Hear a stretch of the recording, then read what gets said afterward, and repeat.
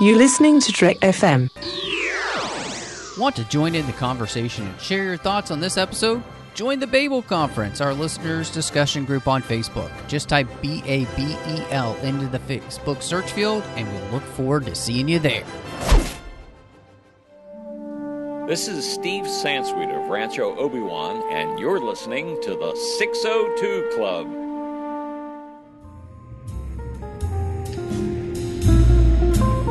There was a little bar in Mill Valley where all the Starfleet trainees used to go. The 602 Club. You know it. I was there more times than I can remember.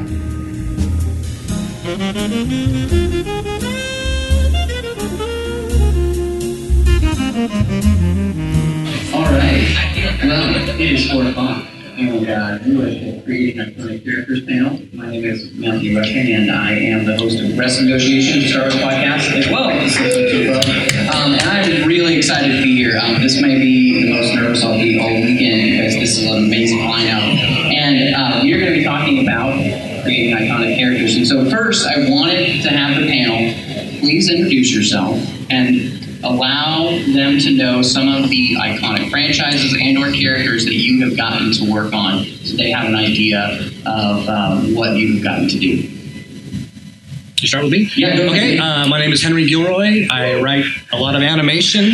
I've worked, from everywhere from Warner Brothers on Batman the Animated Series all the way up through Justice League and Timon and Pumbaa for Disney and Lilo and Stitch and Kim Possible, as well as the animated Clone Wars series, the CG series. I co-created Ahsoka Tano and Captain Rex. I was there for a few years. I also worked on G.I. Joe Renegades, Ultimate Spider-Man, Hulk and the Agents of Smash, Avengers, and most recently Star Wars Rebels. For which he and Rebels season 4 are up for an Emmy, by the way. Yes. Thank you. Yes. Timothy Zahn, I just write books. Created a couple of characters back in the 90s, added a few more nowadays. I think lovingly borrowed, yes. I'm very pleased with how Rebels dealt with Grand Admiral Thrawn and such. Yes. Thank you. It happens. Hi, Rob Alsop. I kind of glue things together usually. I've worked on various films making costumes of lead characters like Dredd. I'm a sort of specialist costumer, so I'll get asked to do a particular character for a film, maybe for, like we did one for Thor 2 that was a big armoured guy. Anything a bit kind of more like a prop than a costume is my kind of thing. So like spacesuits for The Martian or bits of Gladiator. Quite a lot of Ridley Scott films is what I've been mostly doing the last kind of 30 years, really. That's cool. My name is Fawn Davis. I've been working in motion pictures and television on the special effects side mostly. For 30 years this year. And I've worked on over 30 feature films, like the Star Wars series, Matrix series, Jurassic Park series, the Terminator series, little indie things, you know. And now I run a production studio in Los Angeles, and we do everything from design, sets, characters, environments, and robots, a lot of robots, through fabricating them and then doing photography. My name is E.K. Johnston, and I am a writer. I wrote Star Wars Ahsoka and the forthcoming Star Wars Queen's Shadow, which is about Padme Amidala and her handmaidens. So I wanted to ask you guys, when you were first hired to work on one of these franchises, and what is the first step in creating these characters from your specific arena? From writing, like the Star Wars, or even any of the superhero stuff, you're drawing on a lot of prehistory So everybody has expectations for what Spider-Man should look like, or Batman, or even, an armored character, and a pre-established, as well as like the effects or robots. But for me, something special about Star Wars specifically was it was kind of like the first mythology that was sort of defined in film. It came from cinema. And I think when you look at what inspired it was a lot of movies that were samurai films combined with a Western and the old 30s science fiction series. So when I go back, I really kind of think about, what's sort of a pulpy style character that kind of draws from cinema that I can combine. And then, I leave it up to our costumer, and our effects guy to actually figure out how to make it. So when I write the phrase like, the gladiator shows up in bitch and armor, it takes me 1 second to type that, and that's 6 months of his life. So thank you, Rob. Yeah, I think the key is, as Henry says, you've got to have something that fits into the atmosphere, the feel of what you're doing. So, You want it to feel like this person could be just off camera in a Star Wars movie, would walk past and not be a glaring distraction to people. So you start by understanding the feel of how this thing works, whether it's Star Wars, Terminator, or something else, and then construct your characters that way. From my point of view, usually there's a drawing or a design of some sort that I'm working to for a costume. It could be, if it's on a big like Marvel film or something like that, it could be something that's virtually photorealistic that they expect to be reproduced in every detail, or on a much more low budget film like Dredd, it could be just a rough pencil sketch that I'd be elaborating on and collaborating with the designer to kind of refine the look. Or even sometimes on some of the Doctor Who's I've worked on, I've been given pretty much free rein to do sketches myself and then get those approved by the costume designer. So it can be anything from a rough pencil sketch as a starting point to a photorealistic piece of artwork that even on I think one film, I think it was 47 Ronin, there was a character I was given all these kind of CG renderings of that I was looking at thinking, so has someone actually built this already? Because these look so realistic. So it can vary hugely. That's funny. That's exactly what I was going to say. It's anything from a napkin to a 3D computer model. But yeah, the same thing. We do a lot of, when we do our character work, we do a lot of immersion. So if it's a subject matter like Star Wars, we'll dig into a lot of Star Wars books. And luckily I'm very familiar with that, growing up a fan of the series myself. But in other series, you dig into whatever the mythology has already been created, as well as what that mythology has been inspired from. So we have a full library at our studio of reference books. Maybe these things are inspired by insects or mammals or robots or whatever. And robots from genre to genre are very, very different. But most of all, the one thing that we always focus on is storytelling. So even if you're just doing something as simple as a robot, you try to tell a story about the robot with the paint job. Like in the world of Star Wars, everything is very, very dirty and used because it's a very practical universe, If we're working on a Star Trek movie, everything would be very clean because, the Federation has standards. They got money. So it's exactly that. It's just, it's always goes back to the storytelling. What I've done so far is primarily character expansion over character creation. I've created the side characters, which I hope become iconic eventually. But with Ahsoka and with Padme and the Handmaidens, I've kind of got to go back into a character that I know a little bit about, or that we know 5 seasons worth in Ahsoka's case, and sort of flush out what goes on off screen, which was also very fun. That's something that brings to mind this idea. What inspires you then when you're either creating a new character or you are working on something that already is iconic and you're adding to that? Where does that inspiration then come from? If it's already been created, I think faithful representation. So that there is something that goes, wow, that's kind of, if it came from a book, that's exactly what I expect Thrawn to look like or him to behave. And when it's already appeared in like a different media, like let's say film, and it's coming to animation, I think is bringing it to the new medium. And out of books is the same thing, bringing it to a new medium, but still giving it all of the characteristics that makes it what it is. Yeah, basically that working with Padme in Thrawn Alliances, I thought the character was kind of wasted in the prequels, but they fleshed her out really wonderfully in the Clone Wars. So with Padme, she can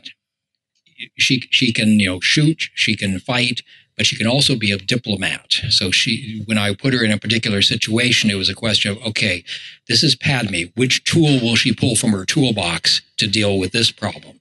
And I think that helps make the character, okay, yeah, that's exactly what Padme would do in this situation. Before answering the question, it just occurs to me, I worked with Padme as well, because I was doing the wireframes to do her big hairstyles in Phantom Menace. So 3 of us on the panel worked on the same character. Priya's going to have some follow-up questions in a second. Brace yourself. But to answer the question, the inspiration usually will come from the costume designer and either their drawing or their enthusiasm and vision of what the character is going to be. Or sometimes if it's a character with a history that goes back over many years, like something that's a recurring character from a series, it can come from the history of that character. And it could be that I'm in a situation, as has happened on Doctor Who, that I'm more familiar with the past history of a character or a group of characters than the person actually designing them. So that can be quite helpful to have a bit of input as well and try and respect what's been done previously and update that and adapt it to work better with a modern audience. Yeah, for us, if we're dealing with an established character, of course, it always starts with research. And like I was saying before, immersion. Luckily for us, a lot of the companies that we work for have pretty good archives of photographs and things like that. So we'll dig into all the photographs, try to get as many measurements. Sometimes we get a hold of the original molds or even some of the original prop or costume pieces for characters. Sometimes it is something as simple as restoring. When we did the Star Wars special editions, that was the easiest costuming we'd ever done because it was all already done. We just had to fix it. But they were done in like the 70s and 80s, so they were falling apart. So yeah, that's For me, I used to think it was weird, because people would be like, "What's your inspiration for writing Star Wars?" I'd be like, "Star Wars." But so much of the Star Wars inspiration is cyclical. Like, it comes from that tradition of Westerns and the tradition of samurai movies and all of the, if you follow Brian Young on Twitter, he knows way more about it than I do. But the idea of sort of keeping the story going, I think, is kind of one of my favorite parts of it. And working alongside Ashley Eckstein, obviously, was fantastic. And she was tremendous in terms of helping me put things together. She's pretty inspirational. She's so great. I try not to be like, she's the best person ever, but she really kind of is. She really is. What is, so when you guys are specifically creating something new in one of these franchises, what questions do you have to ask yourself in your respected areas to make that come about? And then fit within whatever it is you're working with, if it's pre-existing, or maybe it's just something that's a brand new movie and you're bringing it to life for the first time. What are those questions you have to ask? Working on Clone Wars, it was kind of not easy, but I think the idea is that you know the film genres that your boss George Lucas loves. So if you create a bounty hunter and you pattern him after somebody from like a classic Western, like Lee Van Cleef from the Fistful of Dollars movies, then you realize like, oh, okay, that's probably going to be approved. So, but that's also a character that feels right in the Star Wars universe. So we've heard of bounty hunters existing in that universe. So it's kind of like Tim was saying before about does this character belong in here? Are they just off screen? I just wanted to add something, by the way. I worked on Padme too. and Tim had said like, oh yeah, which tool is she using? Diplomat or action? Just so you know, our very first meeting with George Lucas on Clone Wars, he's like, I want Padme to be like a diplomatic action heroine in the series. So you're like dead on. Yeah. Well, I mean, that is the tools that she was set up with, and that you want to take whatever you were given, as you guys have all said, and use that. One of the other considerations, along with does this character fit into, say, Star Wars, is to spend some time thinking, okay, how are all the other characters, the established characters, going to see them, to react to them, etc. One of the plot threads I was kind of hoping for at season 4 of Rebels, but I knew you didn't have time for it with everything else you had to wrap up, was Kallus, and how the fact that some people in the rebellion would never, ever trust him. You just didn't, if you had a 5th or 6th season, you might have brought that in. We wrote some of that stuff. It's on the, I don't know, cut and paste. Yeah. I never got it. Because you just didn't have enough room for it. But how are people going to react to this character is one of the keys that helps define who the character is then. The question, this isn't an exact answer to that question, but the way it was phrased reminded me of something that happened to me a while ago. Working on Doctor Who, there was a new design came in, new character. There was a drawing, looked kind of familiar. A guy with a winged helmet. I thought, I've seen that before. That's the helmet of invisibility from Clash of the Titans that was the inspiration for that drawing. Now, I know that helmet was made by one of the first guys in the UK to use fiberglass for props. He did like the very early Cybermen Doctor Who. And I know that when he retired, I bought a load of molds from him. And I had the mold for the exact helmet that the designer had chosen as inspiration for the new design. So I could just fiberglass one out of the new mold. There we go, job done. For us, if we're doing a new design, we have an art department, plus we have our fabrication shops, and I've always bounced between those two departments at most companies. We'll start with thumbnail sketches. We'll usually talk to the director or whoever's handling characters for the show, and then we'll start with thumbnail sketches. We'll have the director pick their favorite features from the thumbnail sketches, and then we'll do more refined drawings, and then maybe 2 more rounds of the refined drawings, and then we'll actually get into either making maquettes or actually fabricating for the character. And sometimes it'll go straight into the computer to create the character, and sometimes we'll design it for physical space where we all live. We do. This is the first stuff I've ever worked on where I got to create non-human characters, which was exciting. And for specifically the Inquisitor from the Ahsoka book, when I was describing him, I was really describing him as like not the ones we've seen in Rebels. So every time I was trying to come up with like ways to describe what he looked like, I was like looking at the ones from Rebels and being like, okay, not that. And then he shows up in the Darth Vader comic, and someone messaged me on Twitter and they were like, look, it's your Inquisitor. And he was perfect. And that was kind of like, for me, it was a huge moment because it was the first time I'd ever seen one of my characters imagined in like a different medium from the one that I'd written, which was cool. Is there anything, working in Star Wars, all of you have gotten a chance to do that. So is there anything special that you guys have to think about when working in that universe? Are there any, rules where you're like, this, you can't go that far, that breaks it? What, is there anything that you have to have in your mind when you're creating a Star Wars character? Is it pretty much anything goes? Most of the time, we tried to stay away. Just kind of a general rule was not to make the characters like superheroes. So someone couldn't fly unless they had wings, and it made sense for them to have wings. So you don't get a lot of superhero-y kind of things going on. It really comes down to kind of like Paul was saying about purpose. What's the purpose of the character in the story, especially if it's an ancillary character or a secondary character? And then wherever you can, as you were saying, try to actually create some visual that represents or symbolizes who they are as a character. And then obviously a lot can be done with sound, the way their voices or the noises they make. So with Star Wars, George gave us the freedom of anything goes. He'd take, a monster design and turn its head upside down and go, oh yeah, do that instead.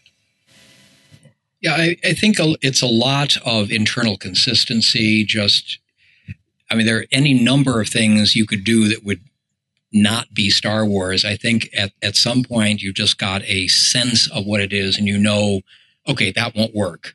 What you were saying is good. You want to kind of limit your Jedi as much as possible. You want to limit the power of any given side. I think they call it game balance in the gaming industry. So no side can overwhelm the other too easily. But it's just a sense of when I'm writing out an outline or something or a book, that's not Star Wars. This is Star Wars, and just going with that. So that's a great question. How do you figure that out? Because is it just this innate sense of like, okay, that's not Star Wars, and that this is? Because it almost seems like that's ineffable, but we all know what that is. You have to search your feelings. For me, it was 19 times watching the original movie and however many times later on the other movies and such. It's kind of a feel. I don't know what about art, but I know what I like type of thing. And for me, it's just a sense of what I think Star Wars should be and what it is. And it's not the same as other people's view necessarily. I think from the costume side of things, it was just trying to make sure that everything looked like it came from a used universe, so it all had a past history. I guess Amidala was a bit of an exception to that rule because of her status, but mostly it was just making sure it lived in a used universe. Yeah, actually in the prequels, the reason things were cleaner in the prequels, George had described it as the universe was a much nicer place before the Empire took over.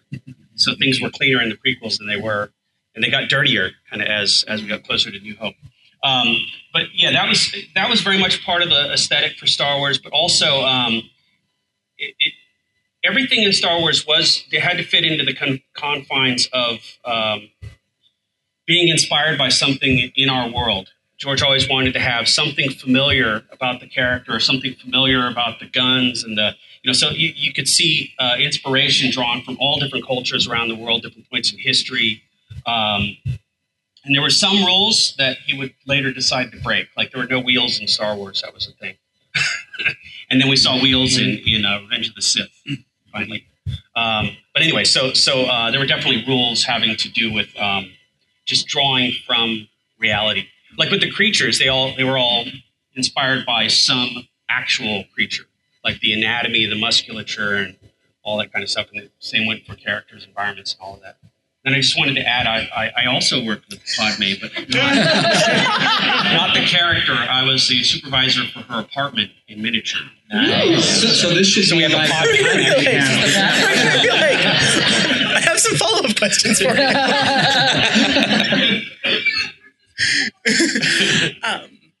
I guess everyone pretty much said it perfectly, and for me, it is legit, like, search your feelings, and that's how you know if it's Star Wars. And sometimes I find I'll read something and be like, I never would have thought of that. And then I'll talk about it with another fan or someone else, and it will be totally Star Wars for them. And as they explain it to me with, like, animated hand gestures and, like, all that kind of stuff, I'm like, oh, okay, yeah, I get it now. And I really like that kind of community-based as sort of analysis as well. I have to throw in just a comment. You were talking about Amidala's outfits. In Alliances, I've got a scene where Padme is changing outfits to head off and do something. I got a note back. I think it was Jennifer Heddle said, "This is Padme. Can we get some description?" That's really important. Yeah. You got to get the outfit just right. What does it... Icon is a tough thing, and all of you worked on icons. So what do you think it takes to create an icon in these different franchises? I mean, from Doctor Who, where you have over 50 years of history.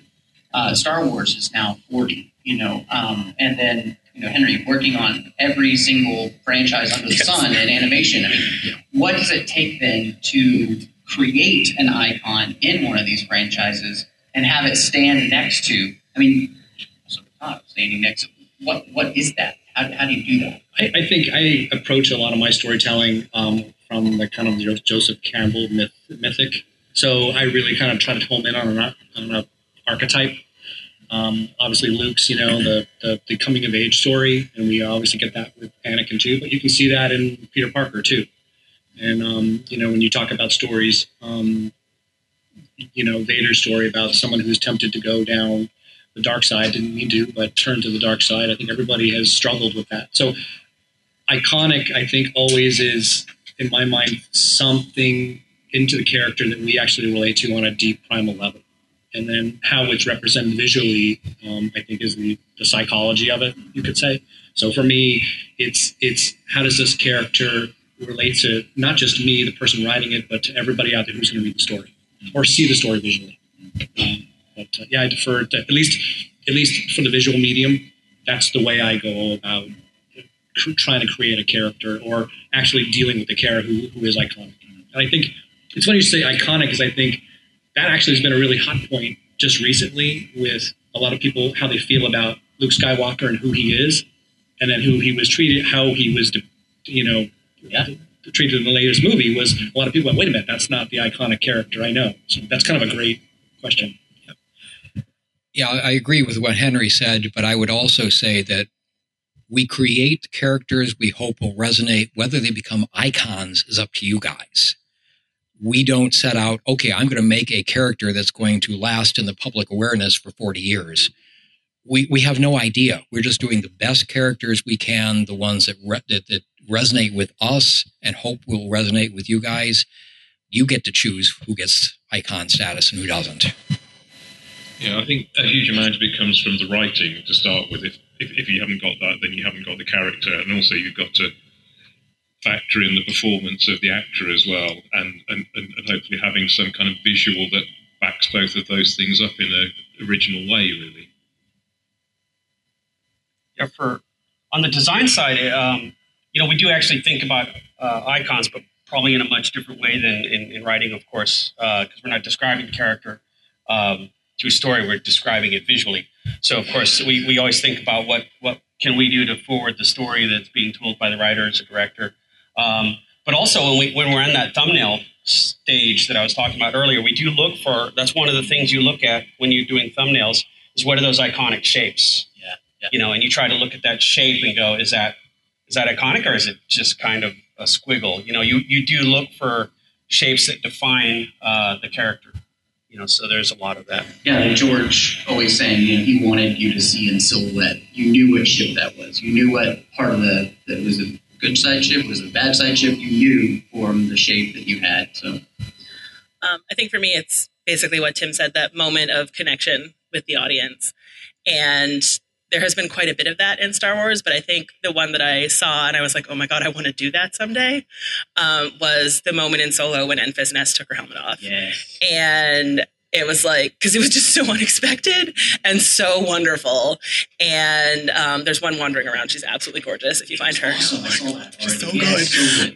And just that moment where I was like, well done, everyone who was part of this. Because it was a secret and it was wonderful. And like, it will be seared into my heart forever.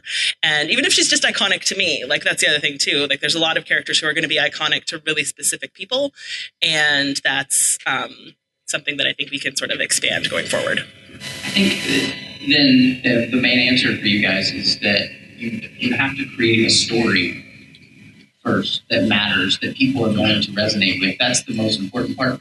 If there's no story there, nobody's going to care what the design of something was in the end. And what creates an icon is something that touches the soul of a human being, and that comes from something like the hero's journey, because it's ingrained in all of us from, eons of history now. So I would love to hear from the different perspectives as you are in your specific areas working on these icons. What are the different things that you get to then add to the icon from, whether it's visual effects, whether it's creating a costume?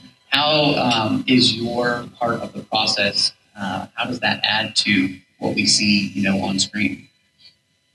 I could use Ahsoka as an example. When we were creating, please do. We created Ahsoka from kind of the very initial point of view was to actually make the series about her and her journey through the Clone Wars, because we know what happens to Mace and we know what happens to Anakin and Obi-Wan. But what we don't know is her journey and how she grows up during this time of war. And I think that's just having a young person grow up in a time of war and having all these experiences away from the temple, I think was a really interesting exploration for me as a person, going like, gosh, how would I feel if I had to grow up during a time of war? So that, I think, was a really powerful reason to investigate and do research about what happens when people, grow up in a time of hardship like that. So that's something I felt that it kind of helped me grow as a person. The other nice thing about adding in a character like Ahsoka is you don't know if she will survive. That adds a little tension to it. Anakin gets through this okay and Padme, but you don't know about Ahsoka. So adding the new characters that you don't know their end point adds to the tension and the interest and such. I will just mention one little thing I got to do in Alliances. I was told that Vader kind of pushes the Anakin past away from him. He does not really acknowledge it. So one of the things we came up with was when Vader's remembering something that happened to Anakin, it's not, I remember this. It's the Jedi did that. Distancing himself, which I thought makes a nice little extra addition to the title Return of the Jedi. So little things like that. And I of course, get the advantage, and the comic books get the advantage. We can get inside the character's mind where you don't really get to do that in a visual medium. With my side of things, it's not quite as open to creative interpretation. Usually I've got quite strict guidelines to follow, but it's just trying to make something as believable as possible and give it a history, put little details on.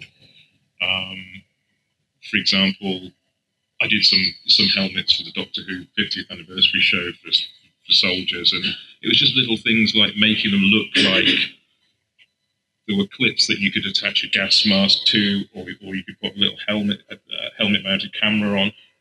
You don't ever see that. We didn't build a gas mask or a camera, but it's just trying to put on little details that add to the overall believability, really. Pockets. Star Trek has forgotten about pockets. In bathrooms.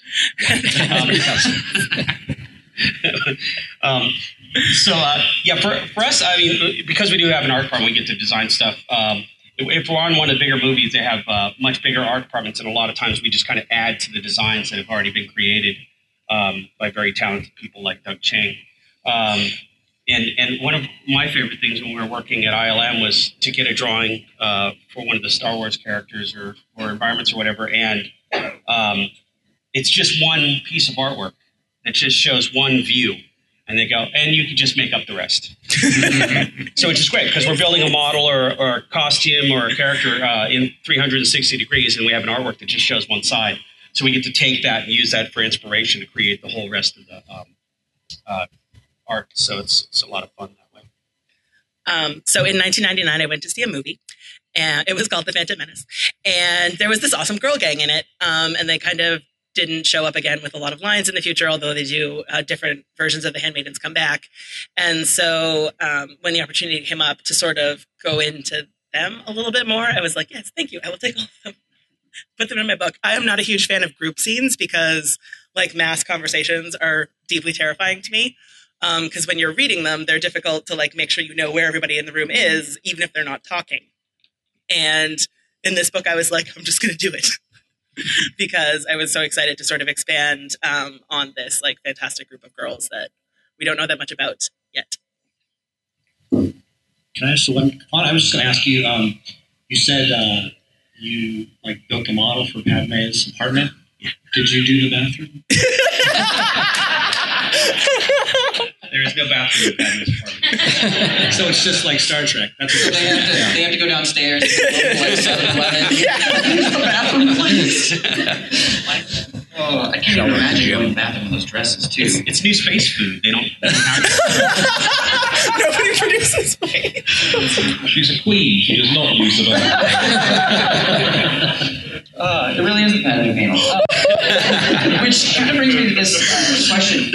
For all the iconic characters that you have gotten to work on, what is your favorite? And what was the thing that you got to add to them that just, like EK, just fangirl. You just were so excited that you got to be a part of that. Somebody else want to start? Go for it, EK. I have to think. I really enjoyed writing Bail Organa. He was fantastic. And there was a scene in the Ahsoka book that I tried not to be like indulgent and put in things that like fan me would want to see. I tried to like keep it a little bit professional. But there's the fish tank scene in Ahsoka, which was entirely for myself. And when I got to keep it, I was like, yes. Because that's the scene with Leia. So it was really fun to sort of get to write that tiny, tiny snippet and then keep it.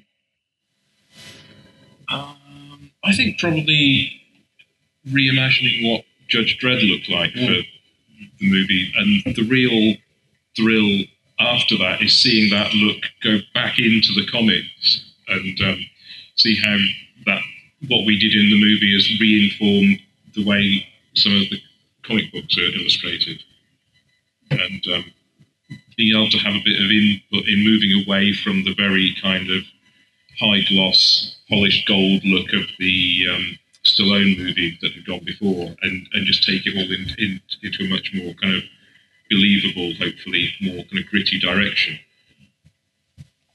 For me, it was really interesting because when I grew up on Star Wars, I was a huge fan of Star Wars, and then when I finally got to work on it, it was more exciting to work on the characters that were established when I was a child than newer characters, just because there was that nostalgia involved, you know. But the funnest thing about creating new things is they made toys of everything. So you might grab a little detail-y bit off the table and glue it onto a robot, and then you'll see that same thing miniaturized on the table. Like, that's that thing I found on the table. I would tell everyone forever. Actually, sorry, I was just going to say that's a really good point. Seeing the toy come out of something that you've worked on is always really exciting. Thrawn, everything. No, actually, probably the biggest challenge, I talked earlier about how people react. The biggest challenge in Alliances is having Vader and Anakin and Padme and Thrawn and seeing how they will react, all of them, to this character. Because they're different points of view, different goals, different motivations, different constraints. How are they going to deal with him? And that's a lot of fun to be able to expand those characters a little bit. I definitely can see that for Tim Zahn, Thrawn, Tim Zahn, Thrawn. No relation. Actually, do you want to know where Thrawn comes from? You know where Thrawn comes from, right? No, I don't think you ever told me. When I was first creating the character, I thought since he's the only alien in the higher echelons, he might have developed a certain amount of neuroses and such. That I gave away that idea very quickly and put all that crazy stuff on the clone Sabaoth instead. But by that time I had chosen the name for the character, which is the Scottish word for twisted. So Thrawn is twisted, does not rhyme with my name, and is not at all related to it. Probably for me, the iconic characters were really being able to develop Obi-Wan Kenobi and Anakin Skywalker in the Clone Wars. And I think to really show, here's how these characters, the last time you see them in Attack of the Clones, how they became who they are in Revenge of the Sith. So that was a really great exploration to say, hey, here's what happens when you have these two noble characters who go to war. One of them really does is affected more than the other, and how they would react differently. So that was something in my mind was something that we wanted to really build into the series to show the evolution of these characters. Maybe we know they survived, but we don't know how they got from point A to point B. And that was very effective and very much appreciated because it would seem such a jolt in the movies, but you got to fill in all of that and make it feel much more reasonable. Yeah, I mean, you get to the end, of Revenge of the Sith now, and the hero completely turns into the villain, and you're like, what? But you had like 7 seasons of being amazing, and now you're this. Why? And it really does. It changes that, and I think that's something that's so interesting. And so it brings me a question for you guys, and then after this question, if you guys want to ask questions, just come over here and I'll give you the mic because we don't have another one. But Do you prefer to work on legacy characters, or do you prefer to create your own, and why? I get paid nothing to ask these hard questions. Actually, they're both fun to work with. I like being able to develop added things to the characters or just expand on what's already been shown in the movies or the TV shows. But it's fun to bring your own characters in to play in George's sandbox and such as well. So I would say the answer is yes for both of those. I like expanding on characters that we already know. So if they're sort of like a minor character or someone from the background who doesn't have quite as much of a backstory as Anakin or Obi-Wan, and to sort of dig into them a little bit. And because everyone has a name, which is one of my favorite things about Star Wars. Like when you flip through those Pablo Hidalgo's illustrated guides to whatever, they all have names. And I'm just like, I want to know everything about them. And sometimes they pay me to write it. Yeah, let's see.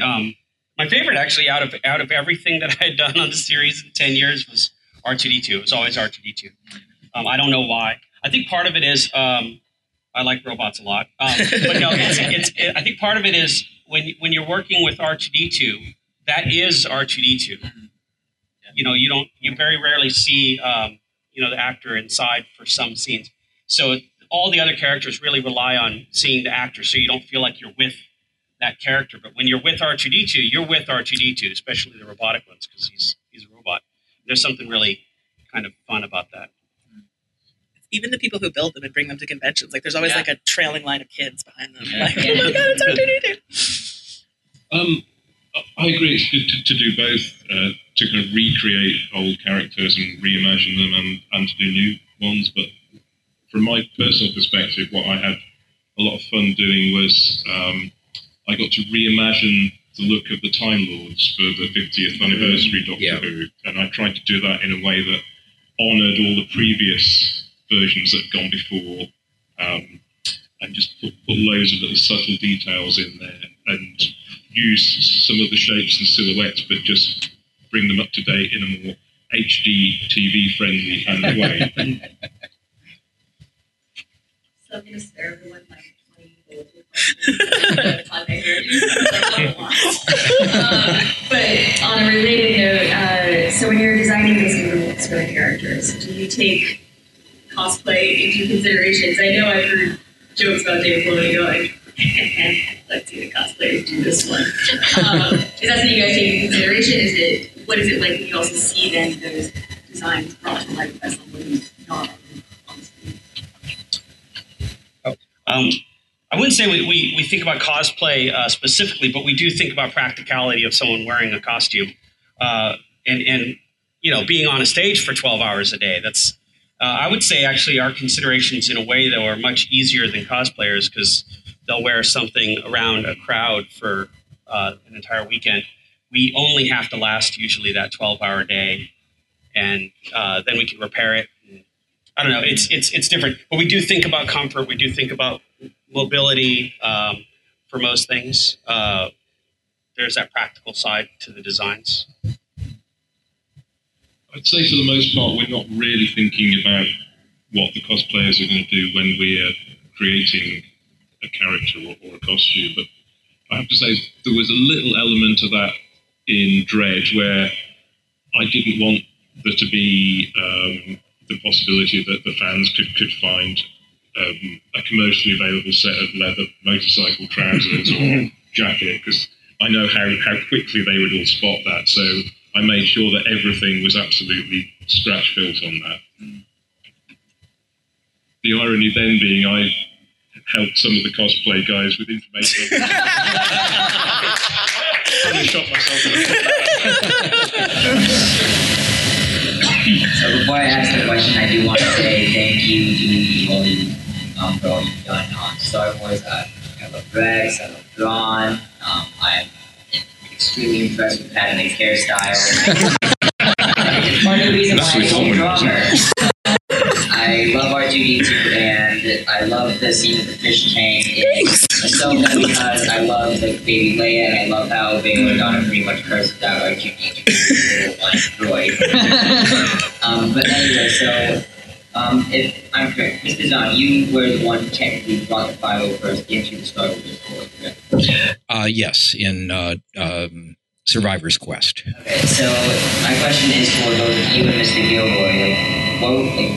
What did you guys go through to create a 501st? Because I know Mr. Gilroy, you created the Clone Troopers in Battalion, and Mr. Zahn, you're the one who actually created the battalion. So I just want to know what you guys went through to create the Actually, the 501st was created by, and I've lost his name, somebody. Albin Johnson, 15 odd years ago or something like that? The 20th, okay. Now, it can't possibly have been 20 years. You should be on the panel. Yeah. As a Star Wars costuming group, we just kind of picked that up and ran with it. At least I did. You had to develop it. Yeah, on Clone Wars, I think it really came out of the necessity where the Senate had created this army of clones that were, for all intents and purposes, just cannon fodder. And the Jedi really came along and started giving them names beyond just their numbers and really making them feel like people because the Jedi are empathic and care about other living creatures. So that was, I think, the beginning of the personality of oh, hey, these guys should actually have color delineations that actually identifies who they are and who they're with. And that's why later on, once the Order 66 happens, the Emperor basically says, "Yeah, wipe all that individualism out. We don't care. Just put them in white suits of armor." So really, I think the creation is really about the clones taking on some of the personality of the Jedi they followed, and that's something that you see in the comics, and I think we developed in Clone Wars as well as other media. I think that's one of the things that I loved about that series is that you see the way in which the Jedi can influence the universe for good, and they do by giving that army, which is made to be destroyed, humanity. And the pain, again, of watching Order 66 when they turn on their masters because they have no choice. Then the beauty of seeing somebody like, some of those clones not do that. There's such humanity in that, and I think that's something that's really cool about Clone Wars. This is a question specifically for EK, but I guess probably for Old Man. As far as setting, that's the one thing to extremely Ahsoka. Like the setting in Ahsoka is almost its own character. It's very close, small screen, very intimate experience. I felt that it actually put Ahsoka into a pressure cooker, and she may have been a different person. She might have been a raw, the Galaxy Wide experience. And I was wondering if you might speak to that as far as how the setting maybe is defined as a character or even is influencing her character. Okay, that's a great question. So with Rada specifically, which is the farming planet, moon, something, I forget. It's a moon. It was very much the idea of going to ground. Literally, she goes to a farming planet. And her isolation, she's trying to stay as alone as possible because she has this idea that everywhere she goes, she's going to attract attention, which is, of course, what happens. And so she keeps trying to isolate herself, trying to find smaller and smaller, more out-of-the-way planets. And no matter what happens, she keeps sort of getting drawn back into the events. And eventually, she starts reaching out to more people and forming bonds with people like she used to do before all her friends were murdered by her other friends. And so it was that idea of sort of really, really isolating her and sort of keeping her, she makes her own decisions in a way that she's never done before because she doesn't have any backup ever coming.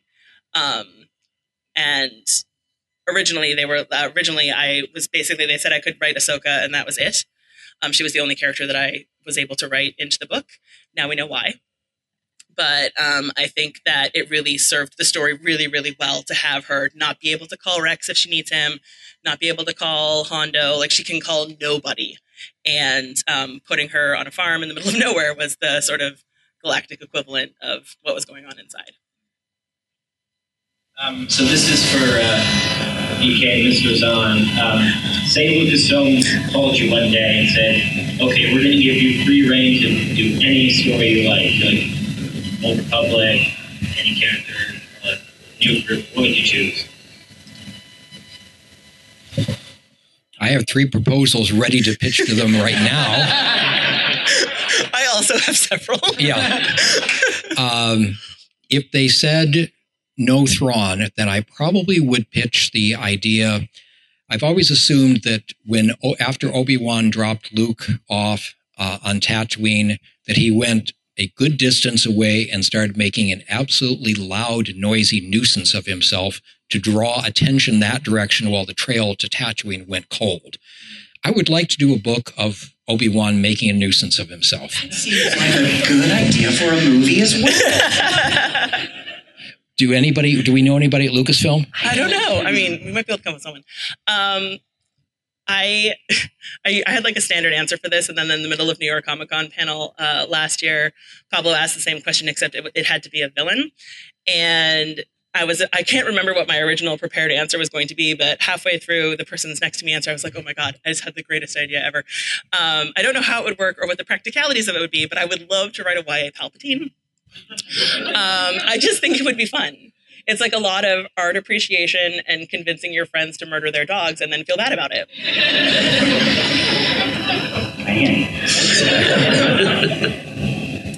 This one's for Mr. Zahn. At Thrawn Alliance, I was telling my friend that I love the dynamics of Vader and Thrawn a lot, and how Thrawn kind of put Vader in his place with his logic. And one of the things my friend was like, well, doesn't that kind of break Vader's character? Like, he doesn't cut for anybody. But I was like, well, I mean, in my opinion, Vader constantly said, well, the Empire trust Thrawn. And to me, that was like his way of still letting Thrawn kind of ask the questions and give him the logic, and Vader respected him for that. So I was wondering, did you ever get any comments of that or any hesitation in writing their relationship with each other? There was some question from some people about certain scenes. Vader would crush him like a bug at this point. And I had to point out, okay, first of all, the Emperor still has use for Thrawn. Vader will hold off. I mean, pretty much nobody has use for Admiral Ozzel anymore, so we can croak him. But Thrawn is still useful, so that's going to help hold back Vader. But to help with that all, I put in a couple of places of Vader is curious. Okay, what is Thrawn going to pull out of his hat this time? And because we've got the parallel stories and the Jedi had seen Thrawn do similar things, I think curiosity will be almost as strong as this is the Emperor's servant. I can't just kill him. Vader he was Anakin. He was clever. He was smart. He was a good combat person. He knew tactics and strategy. Okay, this is a different guy. I don't necessarily like or trust him, but I want to see what he's coming up with this time. I think it is within character, and I didn't get any complaints from Lucasfilm after that. Once I'd kind of, this is how I see it. One of the challenges with a situation like the Star Wars, we have so many characters that don't have a backstory, and then you guys are coming up with a backstory.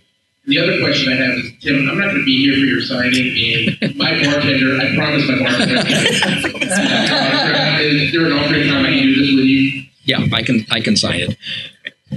I did have one person comment, and I'd never even thought about this. They thank you for setting up the Thrawn and Vader walk into a bar. The Disney bar. I actually think that's the name of the review episode for the 602 Club. Just in a Jedi walk into a bar. Personalized. Jasmine was talking about playing good characters and characters that don't get a lot of screen time, they get fleshed out in those crazy cool detailed books. I was thinking about how when you take characters that end up becoming iconic because they're expanded upon, and sort of what your favorite instances of that across the panel. So I'm looking at stuff like Wedge Antilles, who's across different films, or even William Morgan's Alien, where we get one iconic line like, it's just another bug card. You get a whole short story. Yeah. So just talking about that. I think that's one of my favorite things about Star Wars is that there's always going to be someone around to tell that story. So a lot of us got to do it for the Certain Point of View anthology, which are characters that you see in the bar on Tatooine, or people who are handing Tarkin stuff, or that kind of thing, or people you hear on the radio. I think that's Adam Christopher's, the person who is on the other end of the radio when Han calls in, and it's they're we have a prison? Because they don't know what's going on in the Death Star. So there's a princess? What is happening? And so I just love that sort of the way of opening windows. And we get to do that so frequently. And I think from a certain point of view is probably my favorite example of that, just because it's things that one person never could have thought of, but 40 people plus, I guess it's 44 plus Elizabeth, our fantastic editor, did, which was amazing.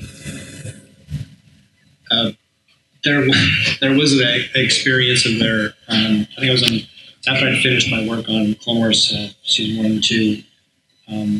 One called me at on a Saturday afternoon in 2009 and said, "So George wants to bring back Darth Maul, and he needs to write a comic book story for how that happens, how he survives." And I'm like, "What do you mean how he survives?"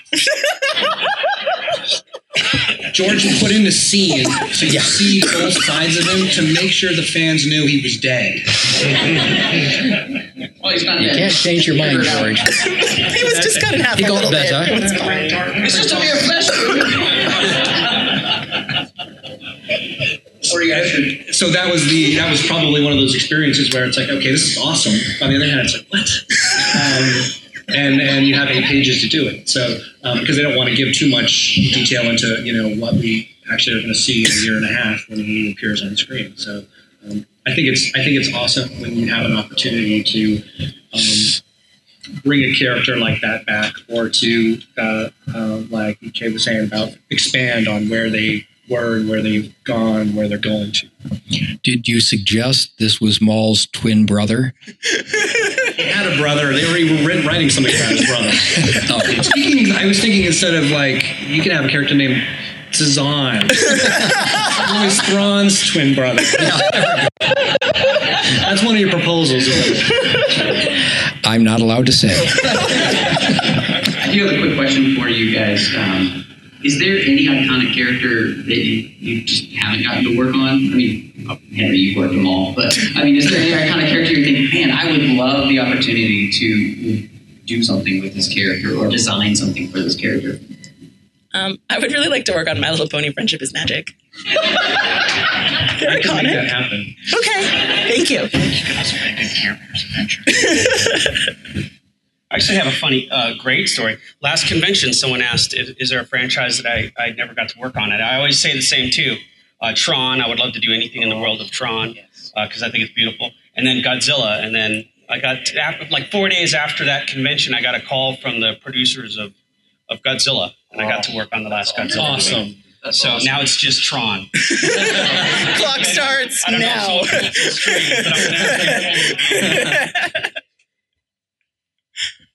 I guess I'd probably like to have a go at reimagining some of the old classic Doctor Who monsters from the 70s, or maybe even ones that have been done more recently, like have another redesign of the Cyberman or something like that. I would like to do something with Doctor Who, but I've been told that they're keeping this for British authors.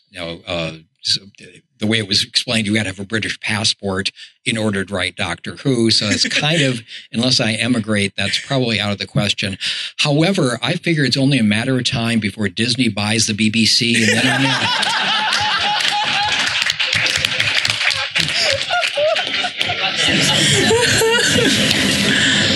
What did happen?